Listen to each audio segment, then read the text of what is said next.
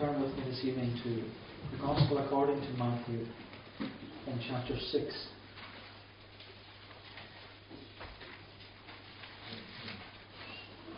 The Gospel according to Matthew in chapter 6. And if you read at verse 16, Matthew 6 and verse 16, "Moreover, when you fast, be not as the hypocrites of a sad countenance, for they disfigure their faces, that they may appear unto men to fast. Assuredly I say unto you, they have their reward. But you, when you fast, anoint your head, wash your face, that you appear not unto men to fast, but unto your Father which is in secret. And your Father which sees in secret shall reward you openly." So as we continue our study in the Sermon on the Mount, we come to, I suppose you could say it's one of the most neglected subjects in the Bible, the subject of fasting. And it's interesting that last time we were looking at one of the most well-known and most memorized parts of Scripture when we were looking at the Lord's Prayer. But in contrast to that, the topic of fasting is one which we either don't know much about, or we may just pass it over completely as something that's irrelevant to our 21st century lives. But of course that can't be true. We can't say that fasting is irrelevant and unimportant simply because Jesus picks up on the topic of fasting here in the Sermon on the Mount. And if Jesus thought it important, then it must be important. Because as we've said before, the Sermon on the Mount is a sermon which was delivered by Jesus to many of the multitudes who were following him, and his followers, which tonight are me and you. We are the followers of Jesus Christ. And the purpose of the Sermon on the Mount is to teach us, those who have entered the kingdom of God through faith and repentance. It's to teach us how to live as citizens of the kingdom of heaven, or the kingdom of God. And that we live as citizens of the kingdom of heaven by emulating and mirroring our lives upon the King of the kingdom of heaven. And that's the theme and the thrust of this whole sermon that we've been looking at. That it's teaching us and calling us to Christ-centered living for Christ-centered lives. And as we've seen over the past few weeks, while looking at chapter 6 in Matthew's Gospel, we've seen that in verses 1 to 18, Jesus is challenging the scribes and the Pharisees on the problem of counterfeit Christianity. Counterfeit Christianity. And Jesus challenges the counterfeit Christianity in relation to giving in verses 1 to 4. And then he challenges them in relation to praying in verses 5 to 15. And then lastly with fasting, verses 16 to 18. These three acts of giving, praying and fasting, they all come under the banner of doing righteousness, the righteous living. And Jesus was accusing the scribes and the Pharisees of being counterfeit. They were being hypocrites. And Jesus, he states that that's not the behaviour of someone who is a citizen of the kingdom of heaven. That's not what Christianity is about. And so when Jesus teaches us against the dangers of counterfeit Christianity, he stresses to us, don't be like the hypocrites. Don't be like the hypocrites and practice all your religious righteousness before others. And don't seek the glory of others. Don't desire the praise of people and the approval of other people. Don't do your giving and your praying and your fasting so that others can see you and others can see how righteous and how religious you are in order to be praised. Don't be like the hypocrite. And it's a strong indictment. Jesus is saying, don't be like the actor on the stage and practice your religious righteousness before the audience of the world. Don't make your Christianity a performance. And Jesus stresses this to us in order that we can see that the reward of those who act like the hypocrite is the glory of men. The reward of the hypocrite is the glory of men. They sought the glory of men, they received the glory of men. They didn't seek the glory of God, therefore their reward isn't the glory of God. And Jesus repeatedly says, assuredly, I say to you, they shall have their reward. And as Jesus highlights these acts of righteousness, of giving, praying and fasting, he repeatedly uses all these phrases, and we've seen that time and time again throughout this section. But this evening we're coming to this third and final aspect of counterfeit Christianity, which Jesus challenges the scribes and the Pharisees with, and that is the subject of fasting. And as we've said before, Jesus uses the structure of man's reward and God's remedy. Man's reward and God's remedy. And so Jesus, first of all, he speaks about man's reward. That's the first thing we're seeing. Man's reward. And he says in verse 16, moreover, when you fast, be not as the hypocrites of a sad countenance, for they disfigure their faces, that they may appear unto men to fast. Assuredly I say to you, they have their reward. So that's man's reward. And looking at the topic of fasting, it's something we don't know very much about. And I have to confess that prior to preparing for this evening, I hadn't given much thought to the subject of fasting. I don't know if you give it thought either. And I also have to confess that I've never fasted. I've never fasted in the religious sense of the word for any period of time. And my ignorance, and maybe your ignorance, if you were to confess it, my ignorance on this topic is not due to a lack of evidence presented to us in Scripture.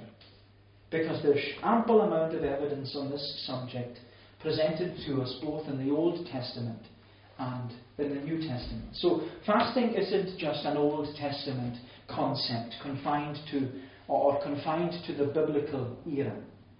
And I would say that the reason we have often overlooked the importance of this teaching, it is because of our ignorance. Which also makes me think how imbalanced we can be in our view of Christianity. And I'm speaking to myself. Because we can lay a huge emphasis upon other subjects, such as the inerrancy of Scripture, or forms of worship, or our view of baptism, our understanding of the Lord's Supper, our consideration of God as a Trinity, or take on head coverings, or even Bible versions.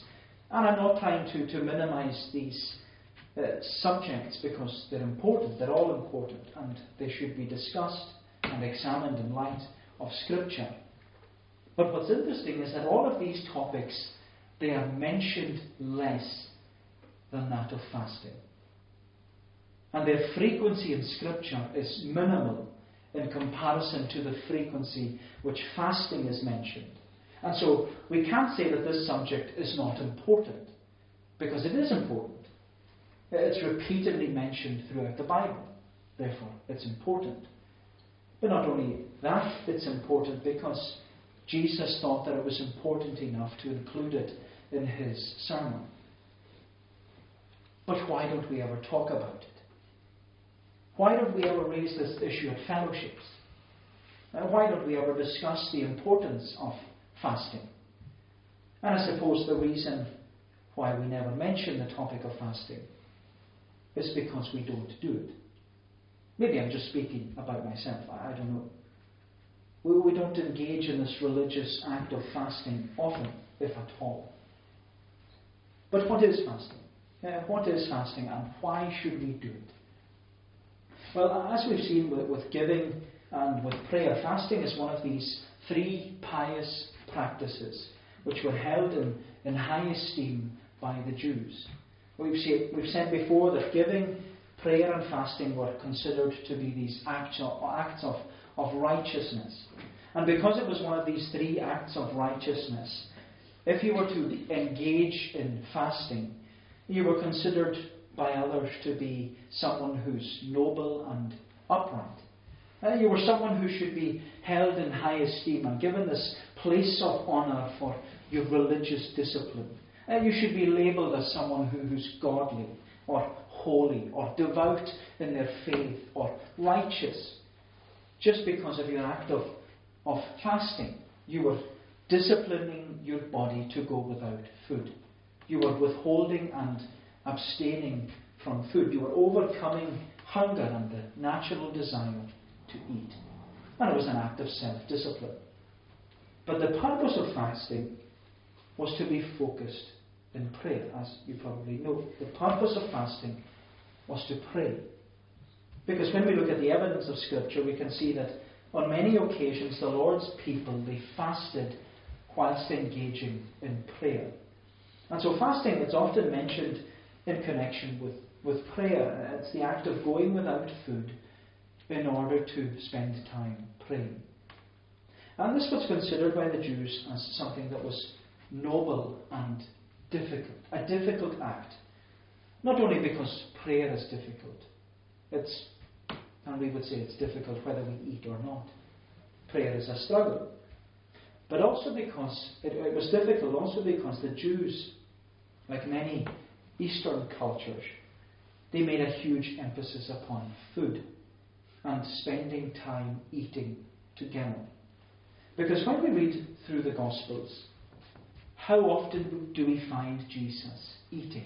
And it's interesting. See, if you read through the Gospels, how many times would you find Jesus eating? Because he's either eating with his disciples, or he's with Mary and Martha and Lazarus in the house of Bethany eating, or he's at the house of a Pharisee and he's eating. And we're always finding Jesus eating somewhere. And that was because hospitality was and still is a massive part of their culture. And as it is with many Eastern cultures, there's this great emphasis upon eating meals together and sharing food. And I also remember when I was in Glasgow a few years ago with my sister, there was all these Africans in Glasgow City Free Church, and they used to have a gathering once a month where all the Africans would come together and they'd sing all their African songs. And I went one Sunday afternoon, and they had their worship service, but after the worship service, huge amount of food where they all ate and they all discussed the service and they all sat together. There was this huge emphasis upon eating meals and sharing food. But the issue with eating lots of food and showing hospitality to others, as many of you will probably know, is that it takes up a lot of time. Food preparation and preparing for guests arriving, it takes time. But the purpose of fasting was to abstain from enjoying feasting with other people by acting with self-discipline in order to give yourself time to prayer. And inevitably in the Jewish culture this would have been difficult because of the huge emphasis upon food. But the purpose of fasting was to focus upon prayer. That's the purpose of it. But when Jesus addresses the issue of fasting here in the Sermon on the Mount, he emphasizes that fasting is not to be a hypocritical act. He says that we're not to be the actor on the stage and present ourselves to the world as those who are starving. We're not to present ourselves so that people will think that we're so disciplined and so holy and so righteous in our walk with the Lord. And Jesus says this because that's exactly what the scribes and the Pharisees were doing. They were hypocrites. They were acting. They were putting on the mask, and so that others could see them and know that they were engaged in the religious act of fasting, where they would, as Jesus says, they would disfigure their faces and have this sad countenance and give this gaunt appearance in order to make it look like they hadn't eaten for days. And they would make themselves look miserable and somber, and that they were in some way suffering because of their self-discipline and their dedication to the Lord. And what Jesus is drawing our attention to here is that the scribes and the Pharisees had this front, this appearance, this face, the face on. But it was a face that was double-sided. They were two-faced, because they were giving an appearance of righteousness and being this good and holy person. But in reality, says Jesus, they were far from it. They were far from it. Because what Jesus says here is interesting. He says, they disfigured their faces that they may appear to men to be fasting. Jesus says they appeared to be fasting, which indicates that the scribes and the Pharisees not only said that they fasted often, but they also gave the appearance of fasting. But some of them didn't fast at all. They just said they did so that others would think highly of them. But in fact, they were being counterfeit. They were being false. They were being two-faced. And what Jesus is revealing is that not even they could keep up the demands that they set for themselves and the demands that they set for others. And this should make us ask ourselves, do we ever try and set a benchmark for others to live up to, and a standard of Christianity that others must follow? Or do we set a standard for ourselves so that others will think highly of us and think that we're so godly and so righteous as Christians? But Jesus says it does nothing. It's worthless. It proves nothing. It's an empty act of self-righteousness and hypocrisy. And that's what Jesus said to the disciples. If you only go into chapter 9, Jesus was speaking to the disciples of John the Baptist. And on that occasion, when he's speaking to the disciples of John the Baptist, they came to Jesus asking, why do we and the Pharisees fast often, but your disciples do not fast? And then Jesus responds with a question. Can the friends of the bridegroom mourn as long as the bridegroom is with them? But the days will come when the bridegroom will be taken away from them, and then they will fast. So Jesus says they will fast. But then in order to drive home the point, Jesus gave these two illustrations. Verse 16, he says, no one puts a piece of unshrunk cloth on an old garment, for the patch pulls away from the garment and the tear is made worse. Nor did they put new wine into old wineskins, or else the wineskins break and the wine is spilled and the wineskins are ruined. But they put new wine into new wineskins, and both are preserved. And the point that Jesus is making is that the arrival of Jesus Christ and the message of the kingdom of heaven is not this attempt to try and patch up a worn-out Judaism. It's to show that we are a broken people who need to be redeemed and restored and renewed.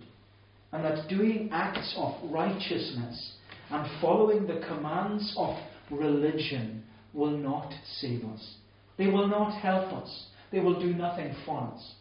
And this is what Jesus is getting at. He's getting at the hypocrisy of telling people how to live their lives and issuing commands and demands on them so that they can be a righteous person like them.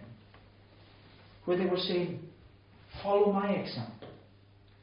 But Jesus is saying, no, follow my example and my teaching. And this is what's so sad, that the scribes and the Pharisees, they issued the command that in order to be a righteous person, fasting must take place twice a week. Twice a week. And for the scribes and the Pharisees, fasting took place on a Monday and on a Thursday. But what's so striking is that no command was ever given. God never issued a command to fast, except one day of the year, on the Day of Atonement.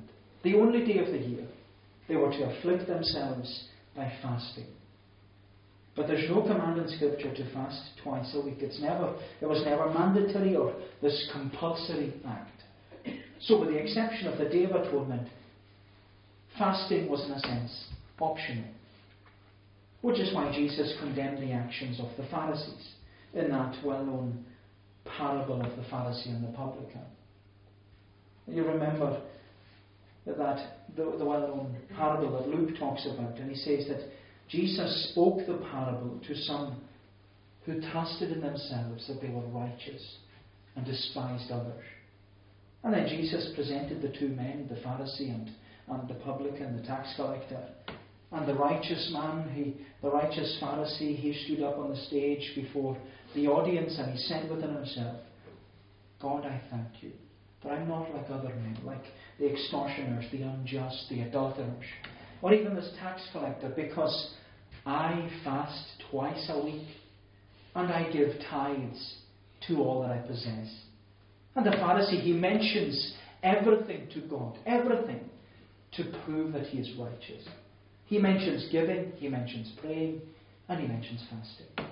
And yet Jesus was saying, he has his reward. He has his reward. He has the glory of man. That's what he wanted, that's what he got. But we have to be clear on this issue. Jesus wasn't condemning fasting. Not at all, because he himself fasted. Jesus fasted for 40 days and 40 nights in the wilderness prior to his temptation by the devil. And so Jesus wasn't condemning fasting. He was condemning the hypocrisy of fasting as a means to gain the approval of others. And what Jesus is warning us about here is that whenever we fast, we ought to take precautions. We ought to be careful, because fasting as well as giving and praying, they give opportunity to those who want to make a show of their piety. But again, in order to point us away from seeking man's reward, Jesus presents to us God's remedy.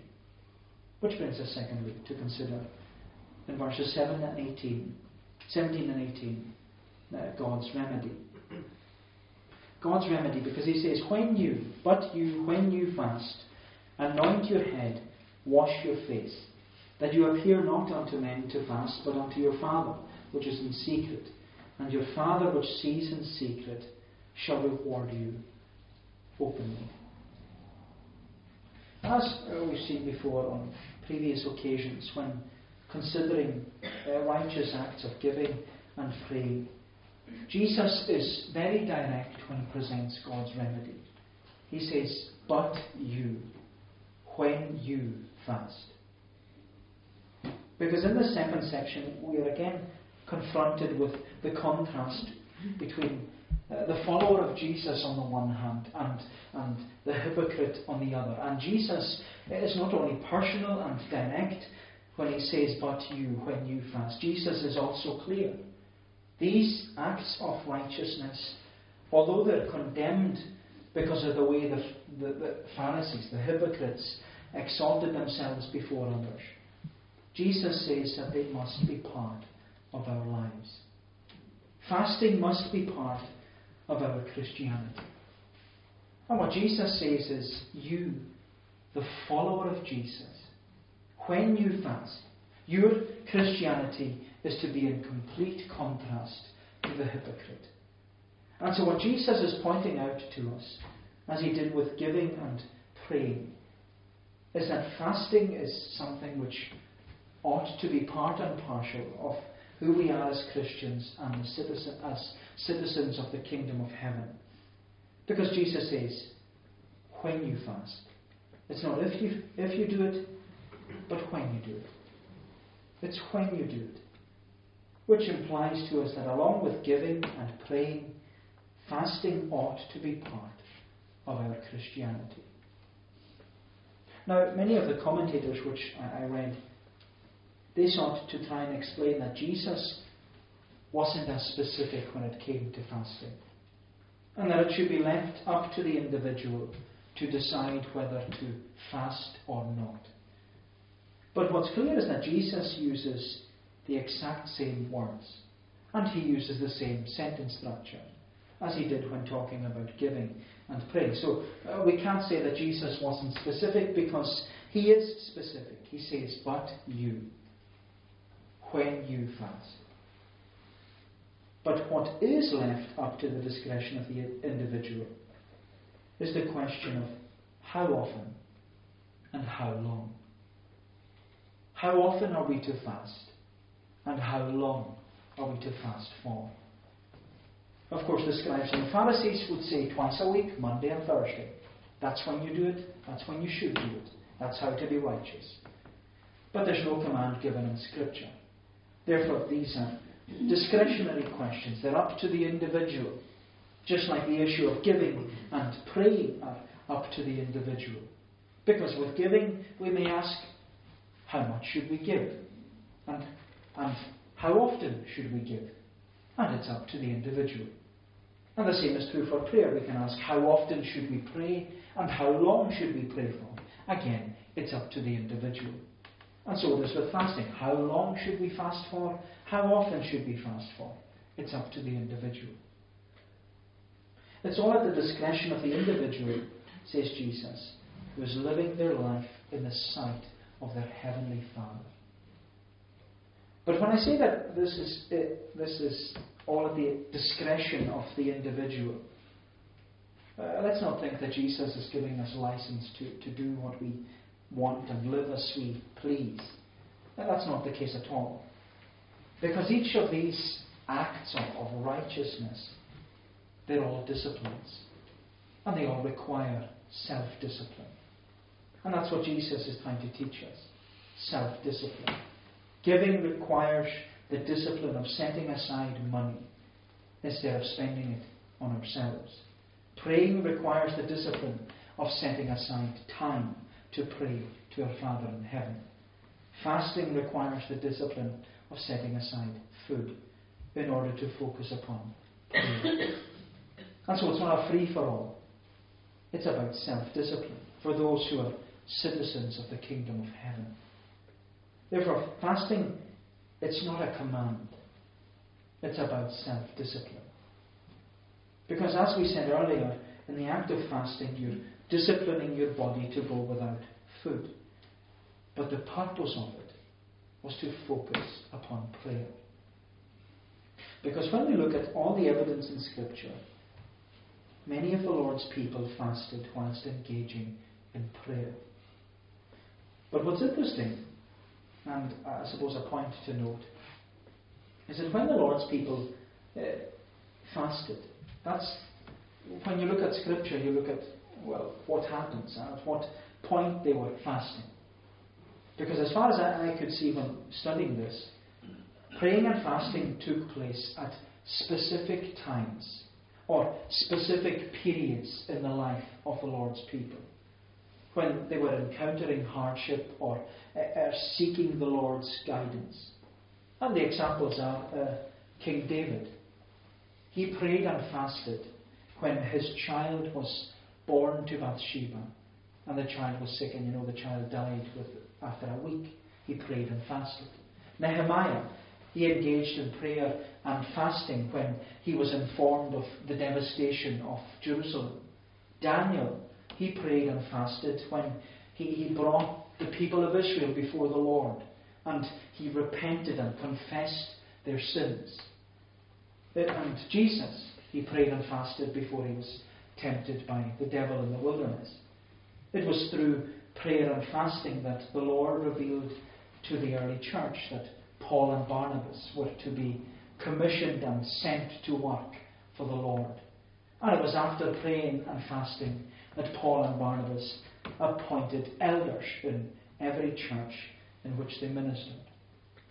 And what we see from the evidence of Scripture is that the Lord's people, they engaged in prayer and fasting.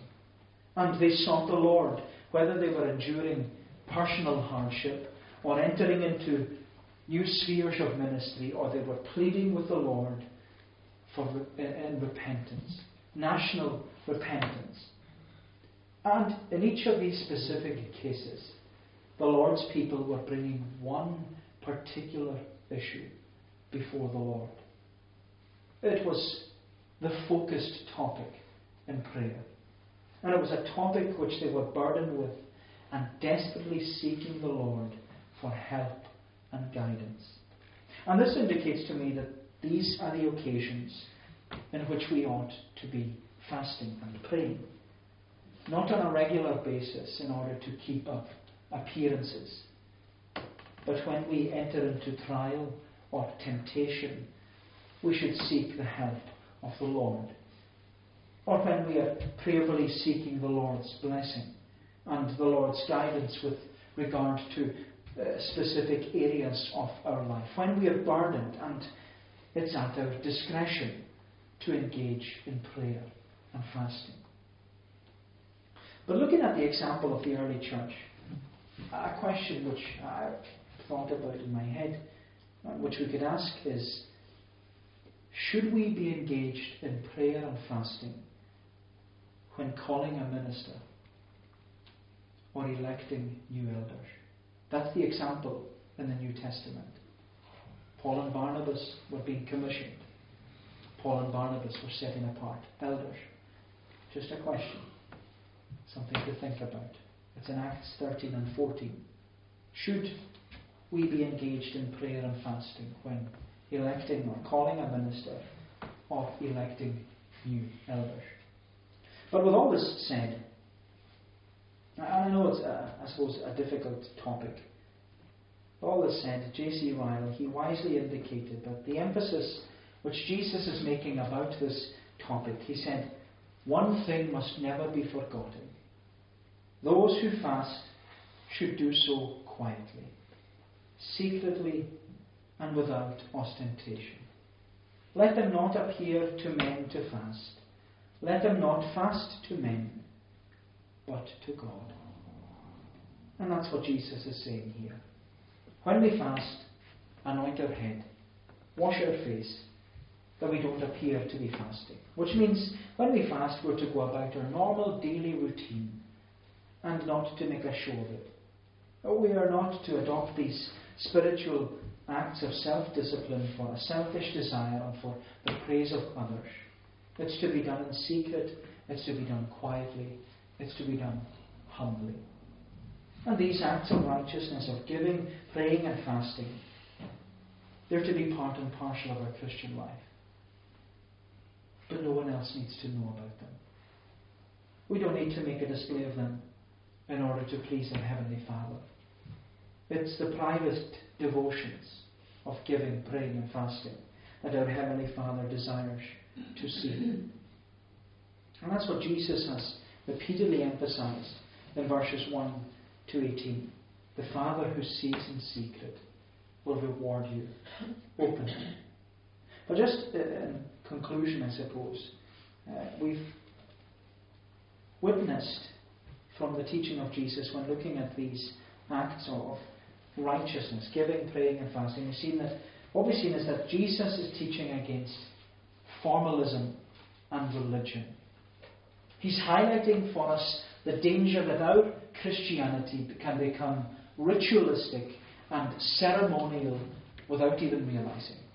Where we view God and our relationship to God, it's something that we do, and it's something that is done by Christians, in which it becomes more of an outward form before the eyes of others instead of this inward relationship which is growing and developing.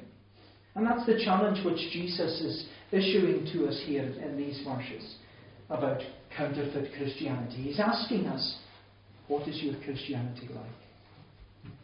What is your Christianity like? Is it a religion with rituals and formalism, or is it a relationship with dedication and love for the Lord? And of course, our Christianity, it needs to be a relationship which grows and develops as we are taught by the Lord and as we love the Lord more and more. Which is also why Jesus repeatedly mentions the watchful eye of our Heavenly Father. Because we are His children. We are in a relationship with Him as the children of God. He is our Father. We are His children.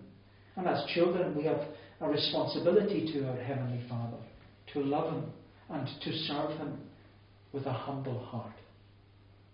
But the danger which we need to take care of is that our Christianity becomes more of an outward form before the eyes of others instead of this inward relationship that is growing and developing, because that's the danger which Isaiah was addressing in Isaiah 58, which we read earlier. We're not going to go into the detail of it tonight, but the problem which the Israelites had in that passage was that they thought that the Lord would be pleased with all their outward formalism. in which they had convinced themselves that their religious practices would please the Lord and persuade the Lord to listen to them. But just as it was is with the scribes and the Pharisees here, the Lord reminded the people of Israel that their focus upon their outward acts completely failed to appreciate what the Lord actually required. The Lord requires genuine acts of righteousness, which doesn't focus upon the outward acts, but total inner dedication with love and loyalty to the Lord. The Israelites thought that their fasting and their weeping would please the Lord, but it didn't, simply because it wasn't genuine. And in that passage we read, the Lord told His people what their relationship to Him should look like. He said, "Is this not the fast that I have chosen? To loose the bonds of wickedness, to undo the heavy burdens, to let the oppressed go free, that you break every yoke. Is it not to share your bread with the hungry, and that you bring to your house the poor who are cast out? When you see the naked, that you cover him, and not hide yourself from your own flesh? Then your light shall break forth like the morning. Your healing shall spring forth speedily. Your righteousness shall go before you. The glory of the Lord shall be your rear guard. Then you shall call, and the Lord will answer. You shall cry, and He will say, Here I am. If you take away the yoke from your midst, the pointing of the finger, and speaking wickedness." And what the Lord is emphasizing there in Isaiah 58 is exactly the same as what Jesus is teaching here. Our Christianity must go beyond formalism, outward formalism. It must infiltrate into every area of our lives. My friend, our Christianity is not about ticking boxes and being seen to be this particular kind of person and saying the right thing and doing the right acts. Our Christianity is not to be counterfeit, it's to be genuine. It's to be lived out, and it's to affect every area of our lives, in which it infiltrates everything. How we think, how we act, how we speak, what we do, where we go. And it's to be part of our whole life. It's to infiltrate our witness in our homes, our families, our workplaces, our community, and in our congregation. It has to affect everything. It's not just a Sunday religion or a Wednesday religion. It's a daily relationship with our Heavenly Father. And that's the challenge which Jesus is setting before us in these verses. What is our Christianity like? Is it counterfeit, or is it genuine? Is there honesty, or is there hypocrisy? Is it a religion of rituals and formalism, or is it a relationship with dedication and love for the Lord? And thinking about it, is it any wonder that those, when they heard the teaching of Jesus, they confessed, "This is a hard saying. Who can hear it?" And there's no doubt this is challenging. I find it challenging because we're being called to Christ-centered living for Christ-centered lives. And God willing, Jesus will teach us more as we continue our study in this great sermon. So let us unite our hearts in prayer. O Lord, our gracious God, that we would truly have the prayer of the psalmist. For he said, "Teach me thy way, and in thy truth, O Lord, then walk will I. Unite my heart, that I thy name may fear continually." And how he went on to say, "O Lord my God, with all my heart, to thee I will give praise, and I the glory will ascribe unto thy name always, because thy mercy toward me in greatness doth excel, and thou delivered hast my soul out from the lowest hell.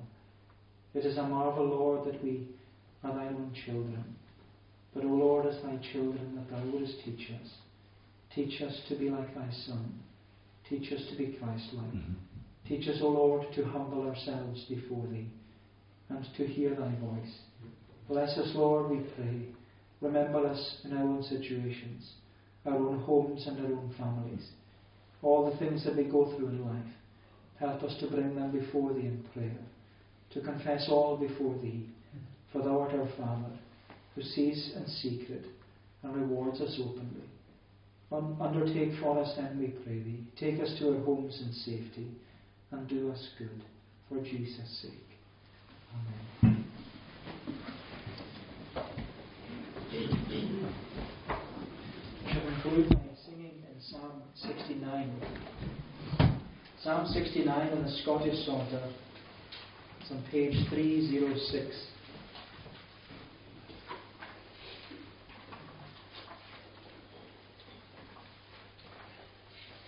Psalm 69, from verse 10 down to the verse marked 13.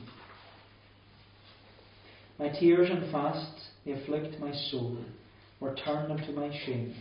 And sackcloth I did wear to them, a proverb I became. The men that in the gate do sit, against me evil spake. They also that, vile drunkards were, of me their song did make. But in an acceptable time, my prayer, Lord, is to Thee, in truth of Thy salvation, Lord, and mercy great hear me. And these are prophetic words of Jesus. Psalm 69 is all about the sufferings of Christ. So I suppose when you sing it, it's Jesus that is speaking.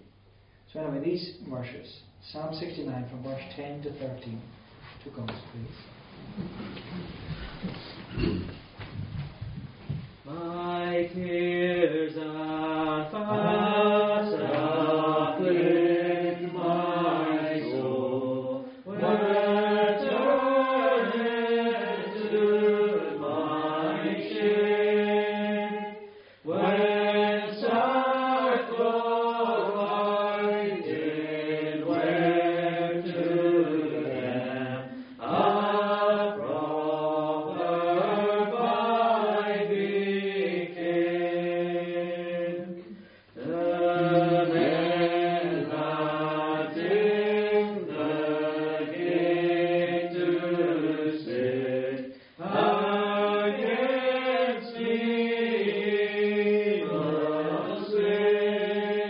slay.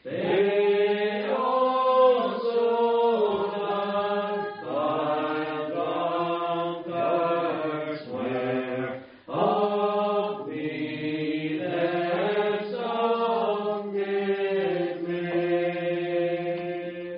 did make. But in an acceptable